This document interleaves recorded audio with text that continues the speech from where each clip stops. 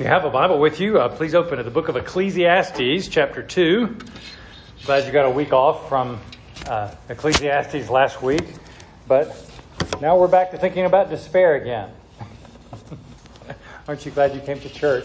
Today we're going to talk about how pleasure does not fulfill its promise to give us a meaningful and satisfied life. The pursuit of pleasure just doesn't work to that end.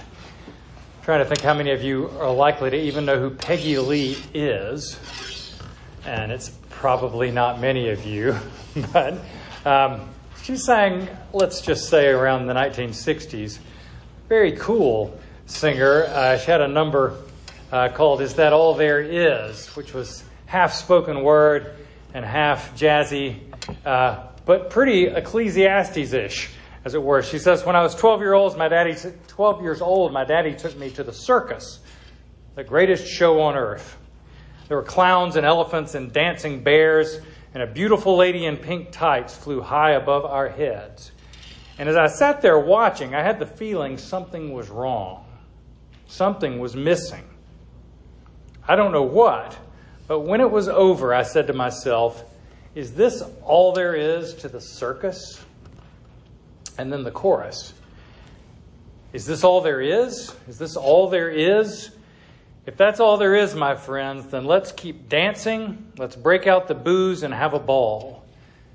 If that's all there is. And then she had another also spoken verse and pretty cool section about possessions and saying, is that all there is to them? And then about love. Is that all there is to that? Is that all there is the question that pleasure pushes down on us. Just as much in the 1960s as in the 960s BC, when Solomon lived, and Solomon may well be our author in Ecclesiastes. It seems, if it's not him, it's someone writing in the guise of Solomon, the king of Israel, who says also that pleasure doesn't satisfy us. And the passage we're going to look at today says that when we look to pleasure to give us a full and meaningful life, we're going to be disappointed. It kind of answers the question, what if everything you've always wanted isn't enough? And so that's what we're going to think about today. Let me pray for us and then we'll read the scripture. Father, please come and help us. We are here because we want to know you and have hope and believing, and feels like Ecclesiastes knocks the legs out of any other hope that we might have besides you. And so we pray that it would have that effect for us so that we might find our real hope in Jesus. And we ask in Jesus' name. Amen. Read with me beginning in Ecclesiastes 2, verse 1. It says, I said in my heart, come now, I will test you with pleasure. Enjoy yourself. But behold, this also was vanity. I said of laughter, it's mad, and of pleasure, what use is it? I searched with my heart how to cheer my body with wine, my heart still guiding me with wisdom, and how to lay hold on folly, till I might see what was good for the children of man to do under heaven during the few days of their life. I made great works. I built houses and planted vineyards for myself. I made myself gardens and parks and planted in them all kinds of fruit trees.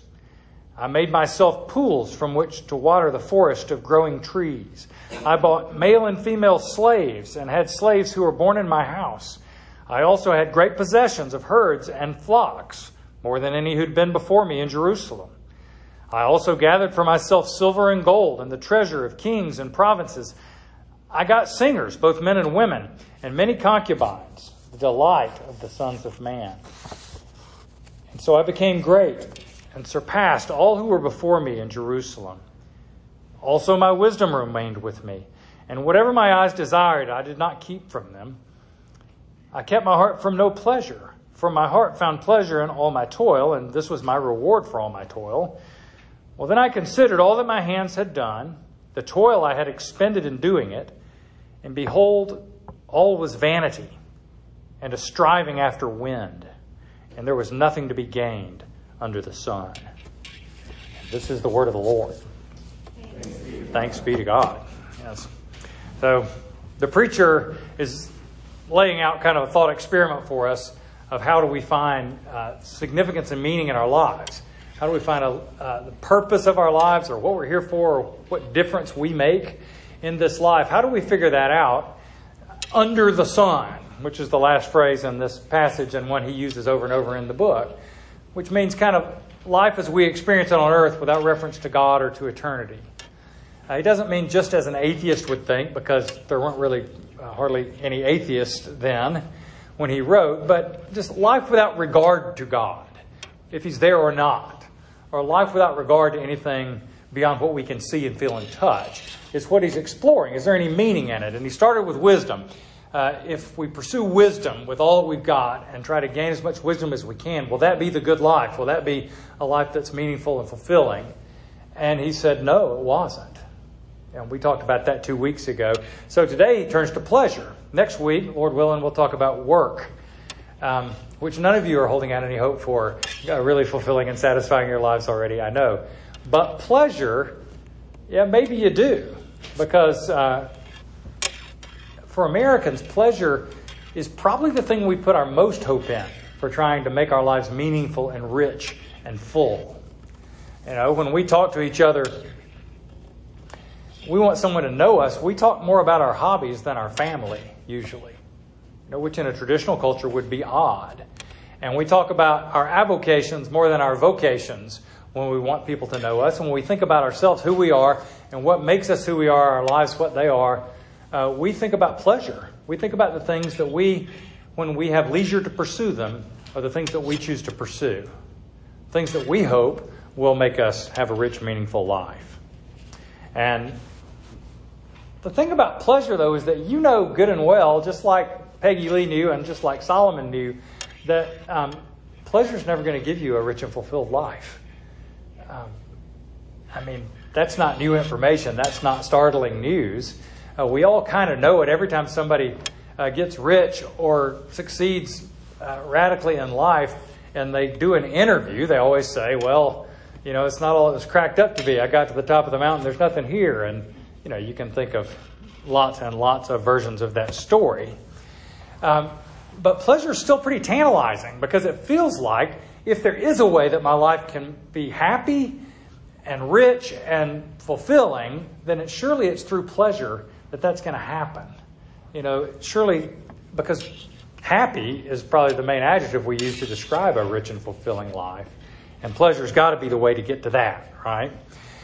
But you notice with pleasure, the best kind of pleasures that you have in your life, that when you experience deep pleasure, it always attaches itself to a sense of wistfulness and longing in your heart, right? There's almost a nostalgic pain that comes with the greatest experiences of beauty that we have in our lives. That's sort of a longing for something that we can't quite grasp, but we feel is there. Like a nostalgia for the future rather than for the past. A nostalgia for something we haven't yet experienced. And pleasure does that for us. It goads us like a signpost to something beyond the sun, not just what's under the sun. But it doesn't deliver us to that place. Right? And so we feel kind of vexed by this. Like you have a capacity for joy in your life and a capacity for appreciation of things that are beautiful and substantial and worth your love and affection. You have a capacity for that, but none of those things will satisfy you. And it seems like a tease. Right? Why do I care? Why do I have this capacity for loving music or architecture or the ocean and its beauty and grandeur and those kind of things? Why am I built with this capacity to appreciate these things when my experience of them always leaves me short somehow? That don't satisfy me. And Solomon writes this and says that the pursuit of pleasure is vanity. It's empty. It's like trying to herd up the wind. Because he wants us to seek a pleasure in our lives that's beyond the sun and not just settle for what is under the sun. And so that's what he's pointing us to, and what I want to point you to as we think about what he says in the passage. Because he kind of goes through and explains his test of pleasure and how it comes up short. I mean, what's he testing when he says in verse 1, I'm going to test my heart with pleasure? testing to see if it'll work, right? Will pleasure make me happy? Will pleasure make me fulfilled? Will it give me meaning or not? That's his test. And his answer, he doesn't bury the lead here. He says right in verse 1, he says, but it was vanity. It didn't work. And then he describes the test that he put himself through. It seems like a good test in some ways. But he's not like a shallow pleasure seeker. He's more like an Epicurean. You know, he's not cotton candy and roller coasters. He's vineyards and live music at his house and things like that. You know, tremendous gardens of great size and beauty, that kind of thing. I mean, he's not just looking to amuse himself all the time. He's looking for deep pleasure, deep satisfaction, the richest kind of things that you can attach your affections to. And so he starts out, I'll just summarize, that he tries wine, women, and song, and has the money to pursue all those without much limit. He starts with wine. He says in verse 3, I searched with my heart how to cheer my body with wine, my heart still guiding me with wisdom. Which isn't the way people usually test out the ability of wine to cheer our hearts. You know, the wisdom seems to go pretty quick. But what he's saying is, you know, this is a good thing. It does cheer our hearts. And he's not just like seeing how much he can stand to drink and how drunk he can get. He's talking about vineyards here. He's talking about all the accoutrements of what is valuable and beautiful about making wine. You know, it's an image that God uses in the Scriptures very often to describe how he loves and cultivates and delights in his people. They're his vineyard, he says. And it's sort of the picture, you know, if you make it and you make so much money that you don't need any more money, this is what you'd go do if they just let you. You're going to go buy a beautiful vineyard and walk in the early morning mist and have a whole bunch of other people to do all the work for you, right? And Solomon's doing that. He's trying it. Has the people to do the work for him, builds gardens and homes around the vineyards. One thing you start to notice, though, when he describes how he approaches this is that there's a whole lot of the first person pronoun in this passage. I, me, my. And one of the things you notice that's vexing about pleasure that he notices here too is that the more you pursue pleasure for its own sake, the more selfish you tend to become and the more exploitative you tend to become.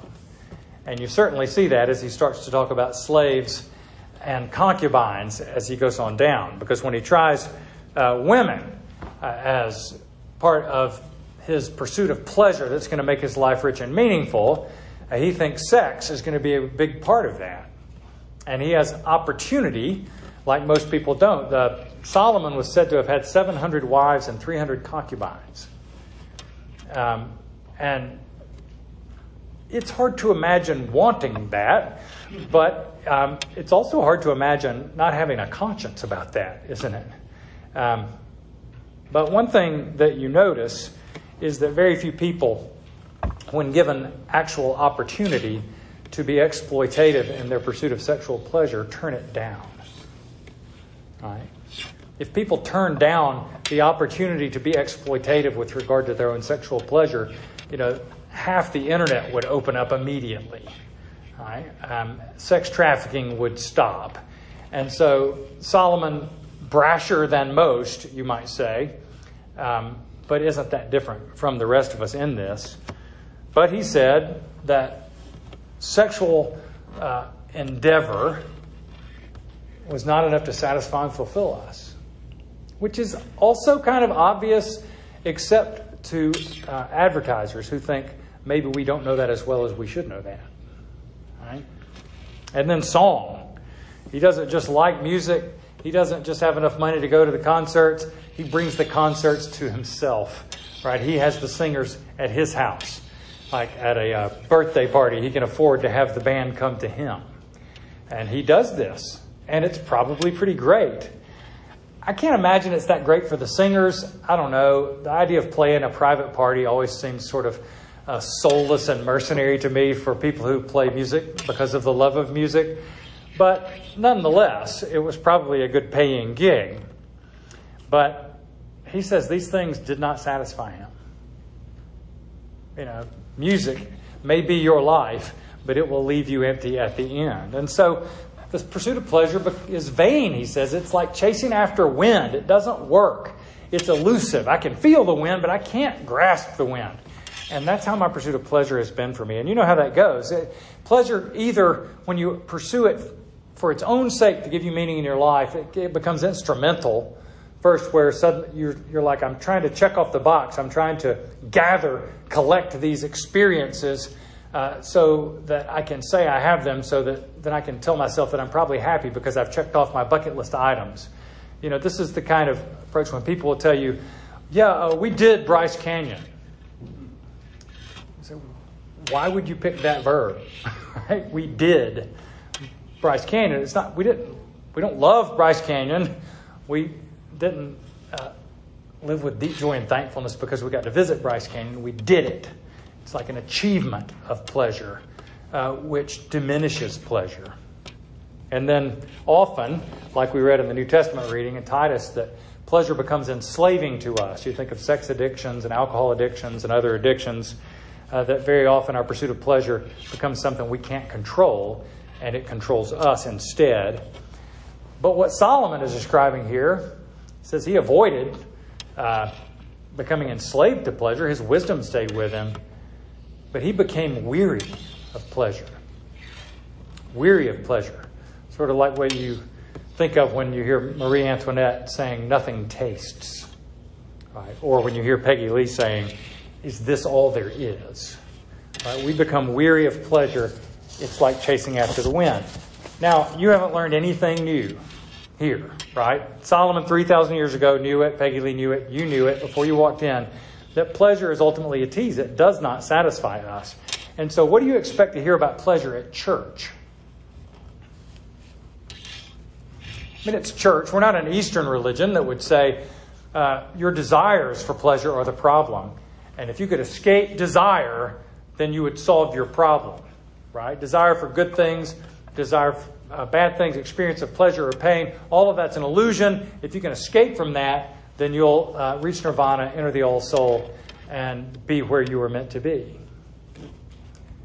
We don't go that far. You'd expect a Presbyterian church to say, what you need with regard to pleasure is moderation, right? Moderation in all things. That just sounds good to Presbyterian ears. At least it does to mine. Moderation in all things. That's the way. Manage your pleasure so that it doesn't get out of hand, and so you can keep enjoying it. That's the good advice. Limit your desires. Don't get carried away. Right? Just be a little reserved about everything. That's the true biblical and right ethic, isn't it? It seems like if I was making up a religion, that's what I would say.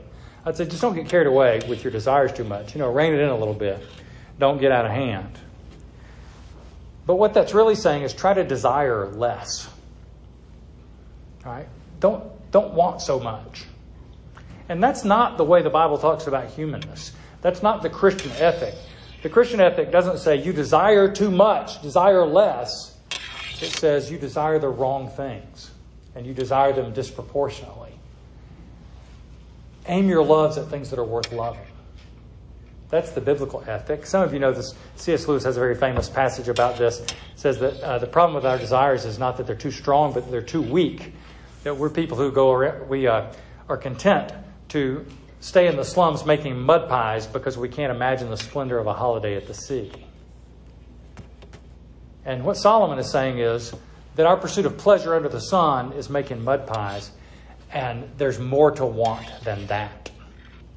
And we should aim our desires, these capacities we have to appreciate beauty and experience pleasure, we should aim them at something that can really hold up under the weight.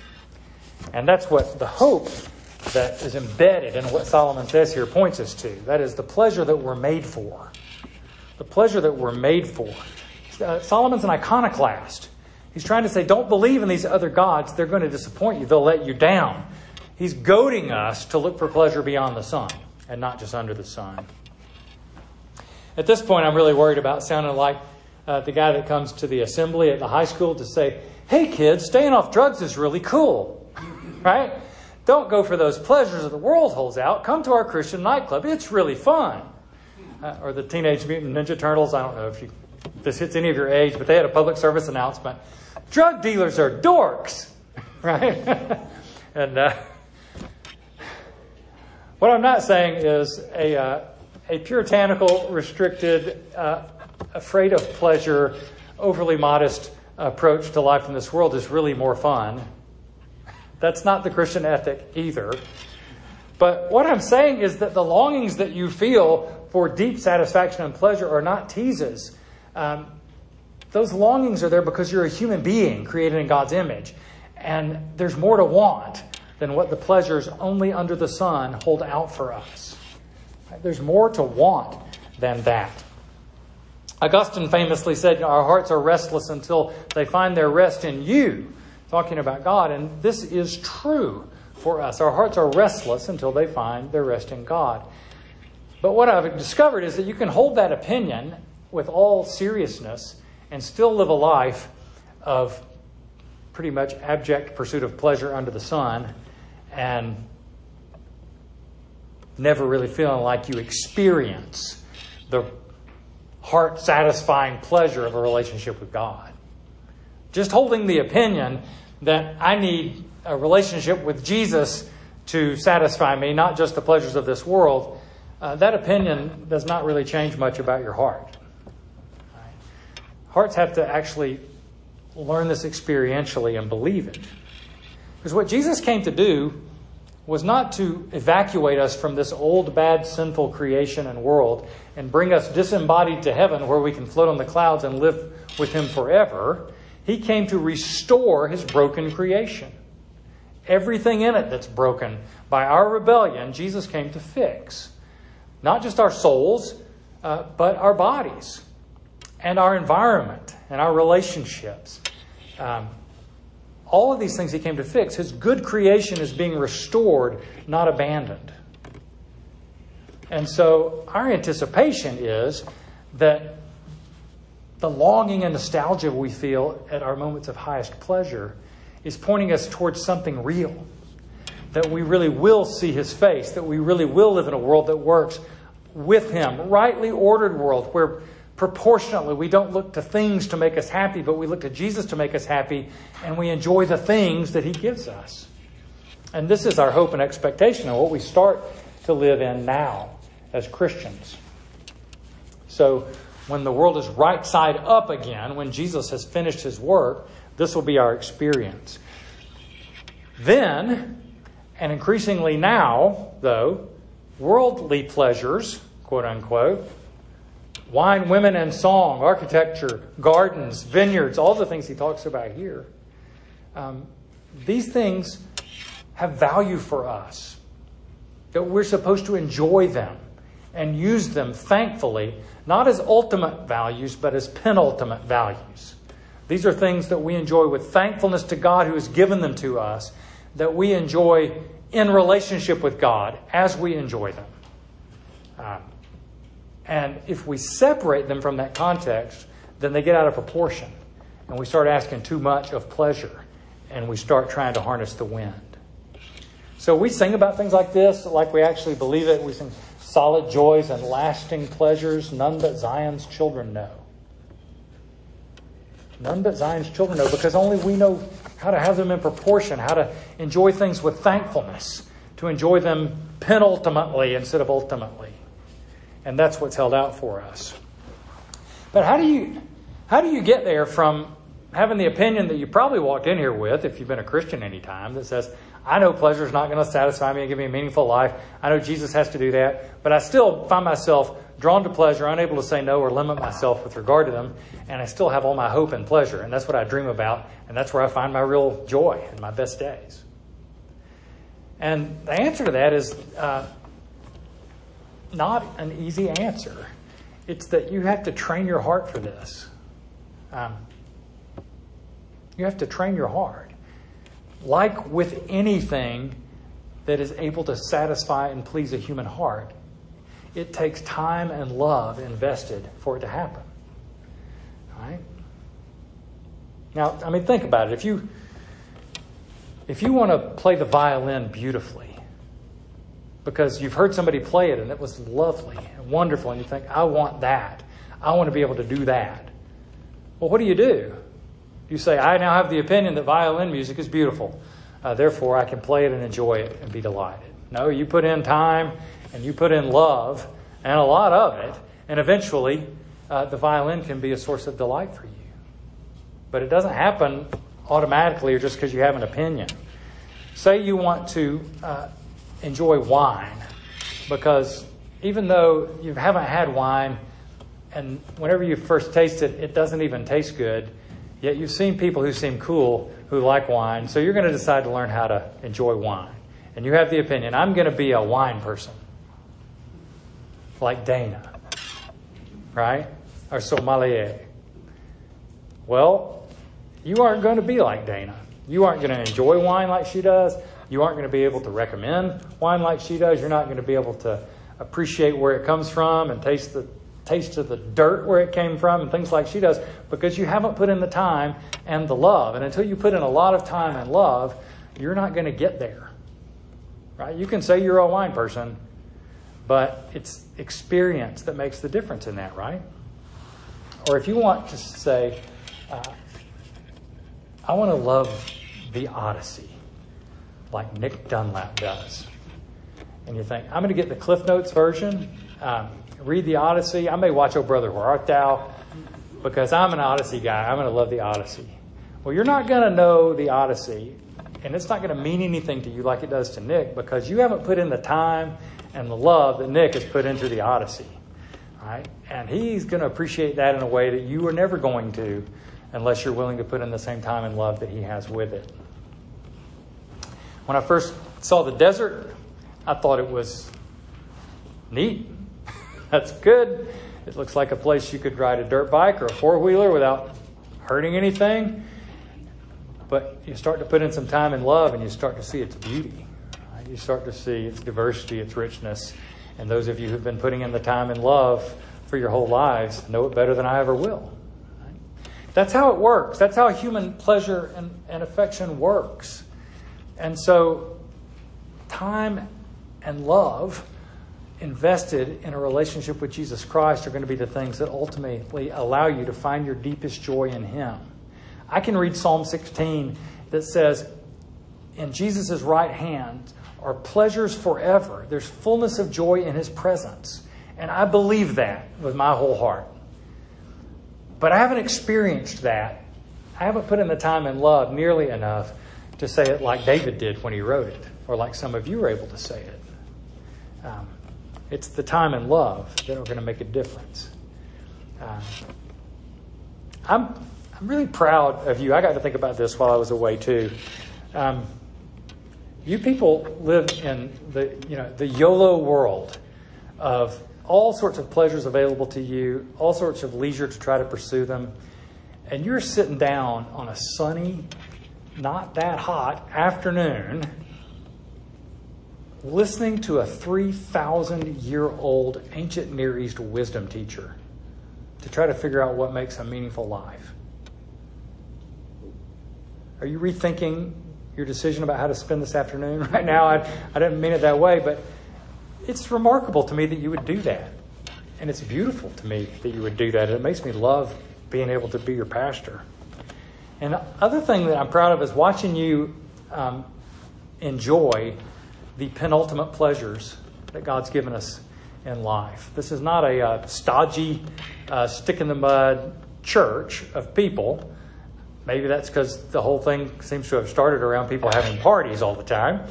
But you use the penultimate pleasures penultimately, which is very beautiful. Thankfulness. I've sat around beautiful tables with you all and read liturgies of thanks to God. I've toasted with you to the King, usually, I've noticed, is most of your toasts. But we also toast sometimes and say, next year in Jerusalem, right? The Passover toast, which says, this is great, but there's more to want. Next year in Jerusalem. We're hoping eventually that the real pleasures to which these things are a foretaste will be our real experience. All right? living together, you're learning how to glorify and enjoy God. Enjoy God, which is what we were made to do after all, right? Julie and I came across a poem thinking about this idea of pleasure this week a lot while we were talking by George MacDonald. I think some of you read this at a bridal shower today. But it's a reflection on the wedding at Cana, where Jesus turned the water into wine at the end of the wedding feast. MacDonald says, those wedding guests could have done without wine, surely without more wine and better wine. And then he goes on and talks about God's generosity, how he wants us to enjoy what he's made. But he concludes this way. He says, even they who know whence the good wine comes and joyously thank the giver shall one day cry out, thou hast kept the best wine until last. And that's how Christians are supposed to enjoy the world, to find pleasure beyond the sun. Let's pray.